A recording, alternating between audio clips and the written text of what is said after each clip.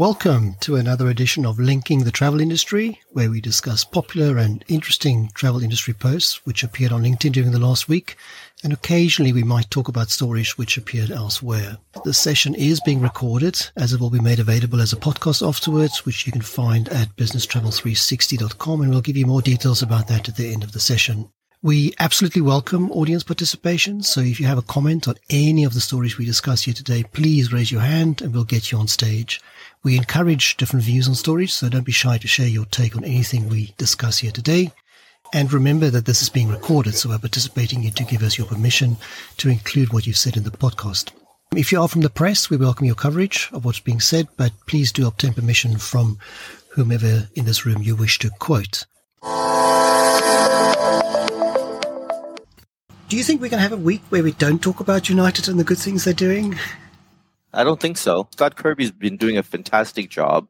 And I think just last week, Anne and I were talking about this with you as well. And, we were pointing out that United has really gone above and beyond. And I think they've changed the way people view them in the marketplace. And I think this is, again, just another checkbox, right? That they've done something different. And I think that was Scott's initial desire, is to change the perception. And he's been doing it through sustainability. Now he's doing it through this partnership. I mean, he's, gotten, I know we're going to talk about this later on, but he's one of the first, actually the first U.S. airline to order supersonic jets. And so these are all indicators of a move forward mentality and a long-term mentality, which is exactly what United needs to do. I'm wondering, from a European perspective, Rian, has this stuff, do you see this in the European press, and are people talking about it? Are airlines in Europe looking at this kind of stuff more seriously, differently?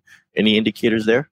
All we hear here is good news coming out from United, and it seems to do very well. I know that is it Rudy Horn on LinkedIn? It covers I think he works for United, and he covers the sort of Western Europe. I might be completely incorrect, but in my feed, Rudy tends to be repeating those really good sessions about United, and I just don't hear bad stuff about them on this site. So that's good. Yeah. So on cue, you awesome. Just mentioned we're going to talk about it, but let's talk about it right now. So now, shifting, following in the lead, if you want, of United. So American Airlines have announced that they're also going to invest in Boom Supersonic.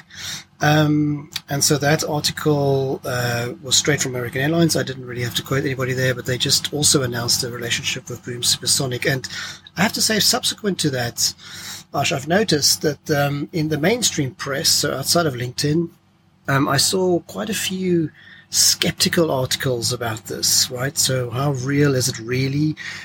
When will we actually see it? Is it just lip service, etc.? So I was surprised at that. I don't know where that came from. But I did notice that not everybody was as excited as certainly I am. I'm sure you are about this potential of supersonic travel coming up. Like any social media, there's always going to be haters, as I call it, right? So can't stop the people that are going to have negative opinions from talking. And we've done so many amazing things this past pandemic. There's been huge strides in technology, huge strides. And we're shooting rockets into space on a regular basis now. And, we didn't used to do that 3, 4, 5 years ago. So yes, I'll believe it when I see it. Mentality is obviously what these people are talking about, which is fine. But as somebody who's in this industry, for me, this is super, super exciting. And if it gets the needle to move forward, I'm all for it. But I don't think that they're just making this stuff up. And I don't think this is just some sort of figment of somebody's imagination. I think that they're actually going to do this, whether they do it on the timeline that they mentioned or not.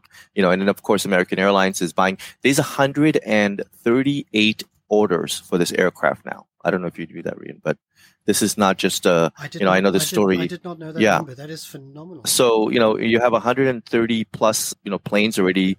Some of them are paid for in advance. So in the story with American Airlines, they paid for 20 non-refundable, talk about non-refundable fares, but this is non-refundable orders of 20 supersonics and an option for another 40. This non-refundable deposit to Boom. So I think Boom is going to deliver. And, Japan Airlines, this has been going on since 2017 because Japan Airlines was the first investor in Boom.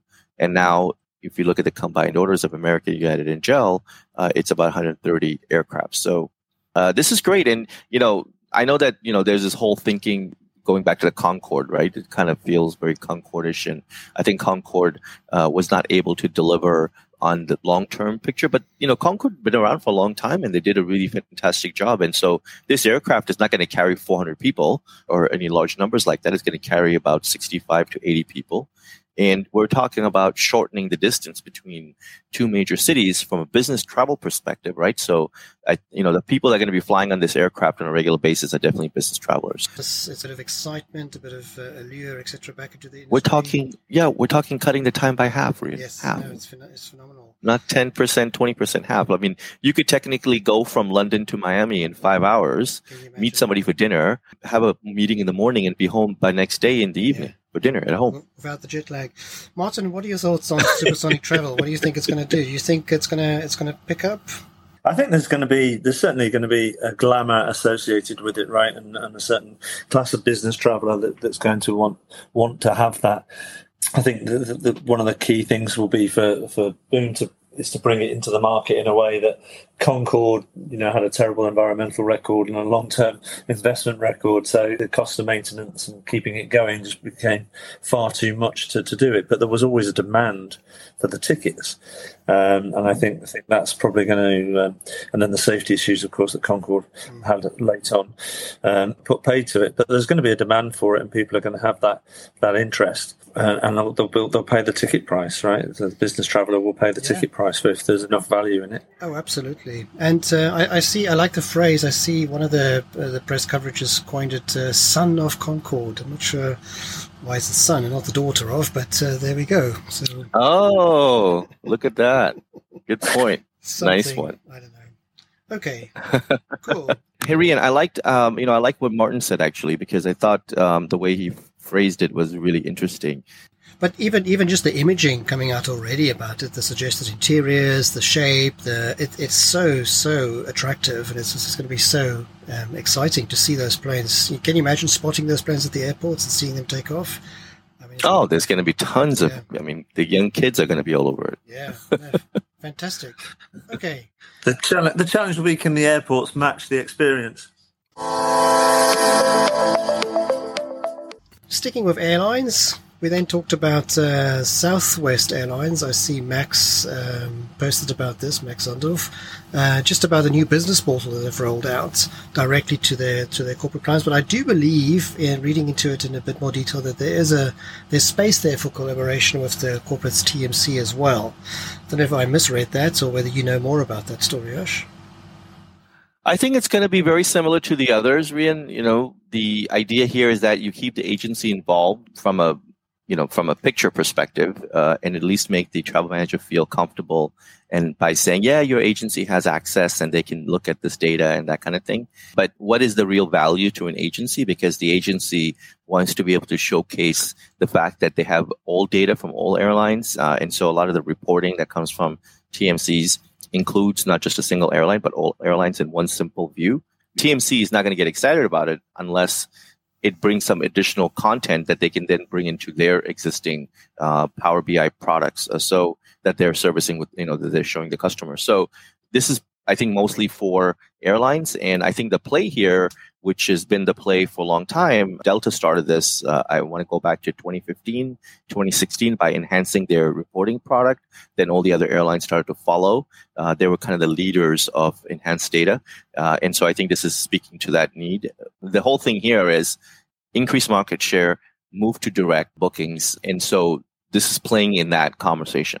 No, it sounds like it was well received. Good stories about it. People commenting very positively about it. So they're doing the right thing there. So there we go. And the other thing I want to add, we talked about United Airlines earlier, and we were talking about how amazing they were doing. Southwest is not that far behind. I know in the European market, they're not very well known, but I've promised you all that one day you will see a Southwest Airlines plane land in the European markets on a regular basis. It's just a matter of time. But Southwest has also been doing this for a long time now, and they've been working towards bridging the gap, making the airline savvier. They just recently launched the credits don't expire, right? So unused tickets, no expiration dates. And so they're doing a lot more of this stuff, and kudos to them as well, because they're really trying to reach out and showcase the fact that they are an airline that wants to be around for a long time, and they also want to create a difference in the marketplace and make things better. So this is, again, just another checkbox for them. And Dave Harvey, since he came to Southwest, or actually he's been there for a long time, but ever since Dave Harvey has been in the leadership role at Southwest for business, he's been really, really pushing hard, because now they're available in all the GDSs. Direct, you don't need to direct connect with them anymore like you used to. So easy access is there, all the content is there. So he's been doing a spectacular job as well. Maybe he'll be the CEO one day. I look forward to seeing a Southwest Airlines plane land in Europe one day. I've, again, just heard good things, never flown them, but that should be good. How do you feel about not having a seat assignment? Does that intrigue you? Because that's really one of the greatest value. That would make me a bit nervous, I have to say. You look at your boarding pass, there's no number. You're like, oh my God, what am I doing? That's certainly doing it different. Wow. Okay. Even the European low costers give you that. So yes, I have to say that is a bit strange. Seeing some more familiar faces there. Ksenia, welcome. Thank you for joining us as well. I then posted about some good signs of confidence in especially business-to-business travel tech, with the announcement of a €100 million fund that was created specifically to invest in this field. Bernard Lynch brought us that story, and it was posted on FocusWire. But it's a really, really good sign of confidence. In the article covers it very well, and it talks about a lot of optimism in this field. So that's why I included it in the story, because it's good to hear about an optimistic view on the investment in B2B travel and travel tech specifically. So did the story make any waves on that side of the pond, Ash, or? No, not that much talk about it. There's obviously a lot more investment going on to travel, right? So we see tons of activity on the travel front. So this is just, again, it just feels like, travel is returning, and we're gonna see some amazing things. So yeah, I mean, the tech is certainly in need. I mean, there's not a single agent I speak to today who tells me they're overwhelmed by the volume of business. They need more tech to help them, and so yeah, I can see why that optimism exists, because travel is certainly back with a vengeance, and it's busy. So that was good news that I saw that. That was the list of my posts from my post on Friday. Over the weekend, there may be one or two extra stories which I picked up on. But before I do, Ash, was there any extra stories from your side? There was the news of IAG, taking 20% share with Air Europa. Did that make any headlines in the European market at all? Not much at all, I have to say. It was very low key, surprisingly so, because I do think it's a fairly significant story. Yeah, I agree. I didn't see. I don't know whether Martin or anybody else in the audience saw that and had a comment on it, but it was very low key on the site. Maybe intentionally, but IAG, it's becoming a very, very dominant organization, and they did the $1 billion original acquisition of Air Europa, but the pandemic happened, so it didn't really quite work out. Yeah. But now they've converted their loan to a 20% stake. Yeah, that they had in that airline. I do think the clue's in the name, right? International Airlines Group. I don't think they're hiding their intentions there. So, But yeah, the story didn't really do much. George, welcome. First time I'm on this show, and it sounds very exciting. After COVID, I see a lot of changes in the industry happening very rapidly, and the LCCs have, I think, won the game. For now, at least for now, is what my comment is. I'm not sure what you guys feel. So my question is that a trend for long term where, the full service carriers are going to take a backseat? Well, first of all, I'm not sure I agree with the statement that the LCCs have won. They've certainly survived better than the others. Let's put it that way. There are some great traditional carrier stories, especially in places like Africa, which is phenomenal. I mean, Ethiopian Airlines and the way they undertook a change in their cargo, adoption, and how they made a massive profit during this time. The Middle Eastern carriers and their growth, look at the success of Qatar. So those guys have done exceptionally well. If I were to rephrase that, George, I think the airlines who were able to react without the traditional constraints of, the traditional way of working and thinking and, just the non-sort of traditional way of working, those are the ones who survived the best, absolutely. Because if you look at some of the bigger European carriers and who had to go cap in hand for handouts and all that stuff, the ones who could react quickly were the ones who did well. And that includes the low cost, because they are not limited by that type of thinking. So that's my initial reaction to it. So I agree with you, but I also think that it goes a bit further than just the LCCs. But Rian, one of the things that's happened, to your point, is that the LCCs, like you say, have survived better, but I think they're going to come back stronger as well. So I'll use the example of Porter Airlines. They fly into New York and other cities, and they have only had prop planes as part of their fleet. And during the pandemic, they completely shut down. Pandemic started in March, maybe April or May. They shut the airline down, and they just reopened recently. So they had very little cost from an operational perspective. And I think that if you are not an LCC or you are a major airline, you just don't have that luxury to say, I'm going to stop traveling. And because Porter was able to stop flying, I think they were able to take the losses that they would have had, and instead they invested in new jet aircraft. And now they're coming back stronger than they were before. So, they're going to have more destinations and all these kind of things. So, to George's point, I think that, there is this this view that the LCCs, definitely did do better. They are going to come back stronger than all the other major airlines. And I think that we're going to see that. It's a good one, Ash. I think it's very important to look at the business model of an airline, because if you look at the way traditionally fares are filed and the way it goes to travel agents and the way they distribute it, you have the whole PSS, GDS, loyalty program, you have it. I mean, there's no end to costs.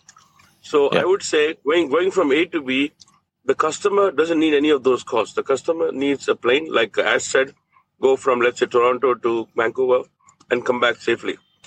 It's a 777 or a A320 or a 737, doesn't matter.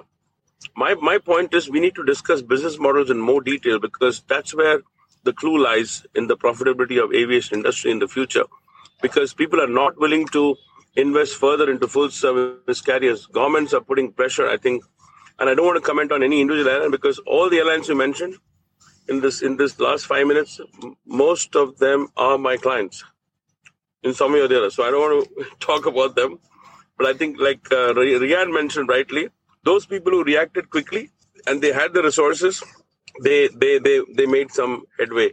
The rest, like Ash said, Porter closed down and they came back. Yep. But the chances of an LCC coming back are much higher than lifting a full service carrier. It's heavy lifting. You need millions and millions of dollars to lift. And if you look at the last 1 year, 90 airlines have come up all over the world, and many of them are likely to do LCC model. What I mean is the business model is very simple. Website, web fares, direct booking, no travel agents. And if travel agents are there, they get the booking tool to book, as simple as that. And isn't that what part of NDC is all about, right? Is to, I know there's a content element, but there's also this desire to change the distribution costs. And so, we see all of this playing out through that as well. And in any place that an airline can, take some action in terms of lowering their distribution costs and having more direct bookings, that's kind of what everybody's focused on. Even, you look at the United partnership with Air Canada now saying, hey, we have all these relationships, and you look at Southwest doing the new portal. I mean, all of these little pieces all point towards one common topic, which is that more direct bookings, more, less distribution costs, and all of this is, in favor of profitability for an airline. That's a very big discussion for another day, Ash, because I commented this morning on a post by Omri from Atris, where we were celebrating the fact that British Airways has now launched a direct toll-free number for the trade to call to help them deal with NDC bookings, and that is very, very wrong. The fact that we are celebrating, a phone number being made available, and British Airways marketing that as uplifting or embracing the taking it to the next level, all that stuff. That's just very poorly managed in my view. So you get that. Why don't they just publish? Why don't they just publish all their routes and push out a paper copy of the book? There we go. So, George, there we can come full circle. George, thank you very much for participating. If you enjoy our session, do join us. We do this every week, and it would be nice to see you here again. So Thank you for chipping in today. That's very nice of you. No, welcome. I enjoyed a lot of pearls of wisdom I got in the first 25 minutes. Thank you so much, guys. Brilliant. So thank you very much, everybody, for joining us. Thank you, George and Martin, for getting on stage. My name is Rian. I'm the CEO at Agentivity, where we help agents gain insight, control, and growth with their data. And we do this every week. So join us again next week, where we cover this week's stories. Ash, thank you very much to you for joining us. And can you close us out, please? Thank you very much. Yes, definitely. And please do share this event with everybody you know to help grow this weekly session. And for those who cannot make it because of time zone or availability, this session is available as a podcast on Business Travel 360. You can subscribe to the podcast by searching Business Travel 360 on Apple, Google, Pandora, Spotify, or iHeart. And thank you all for joining.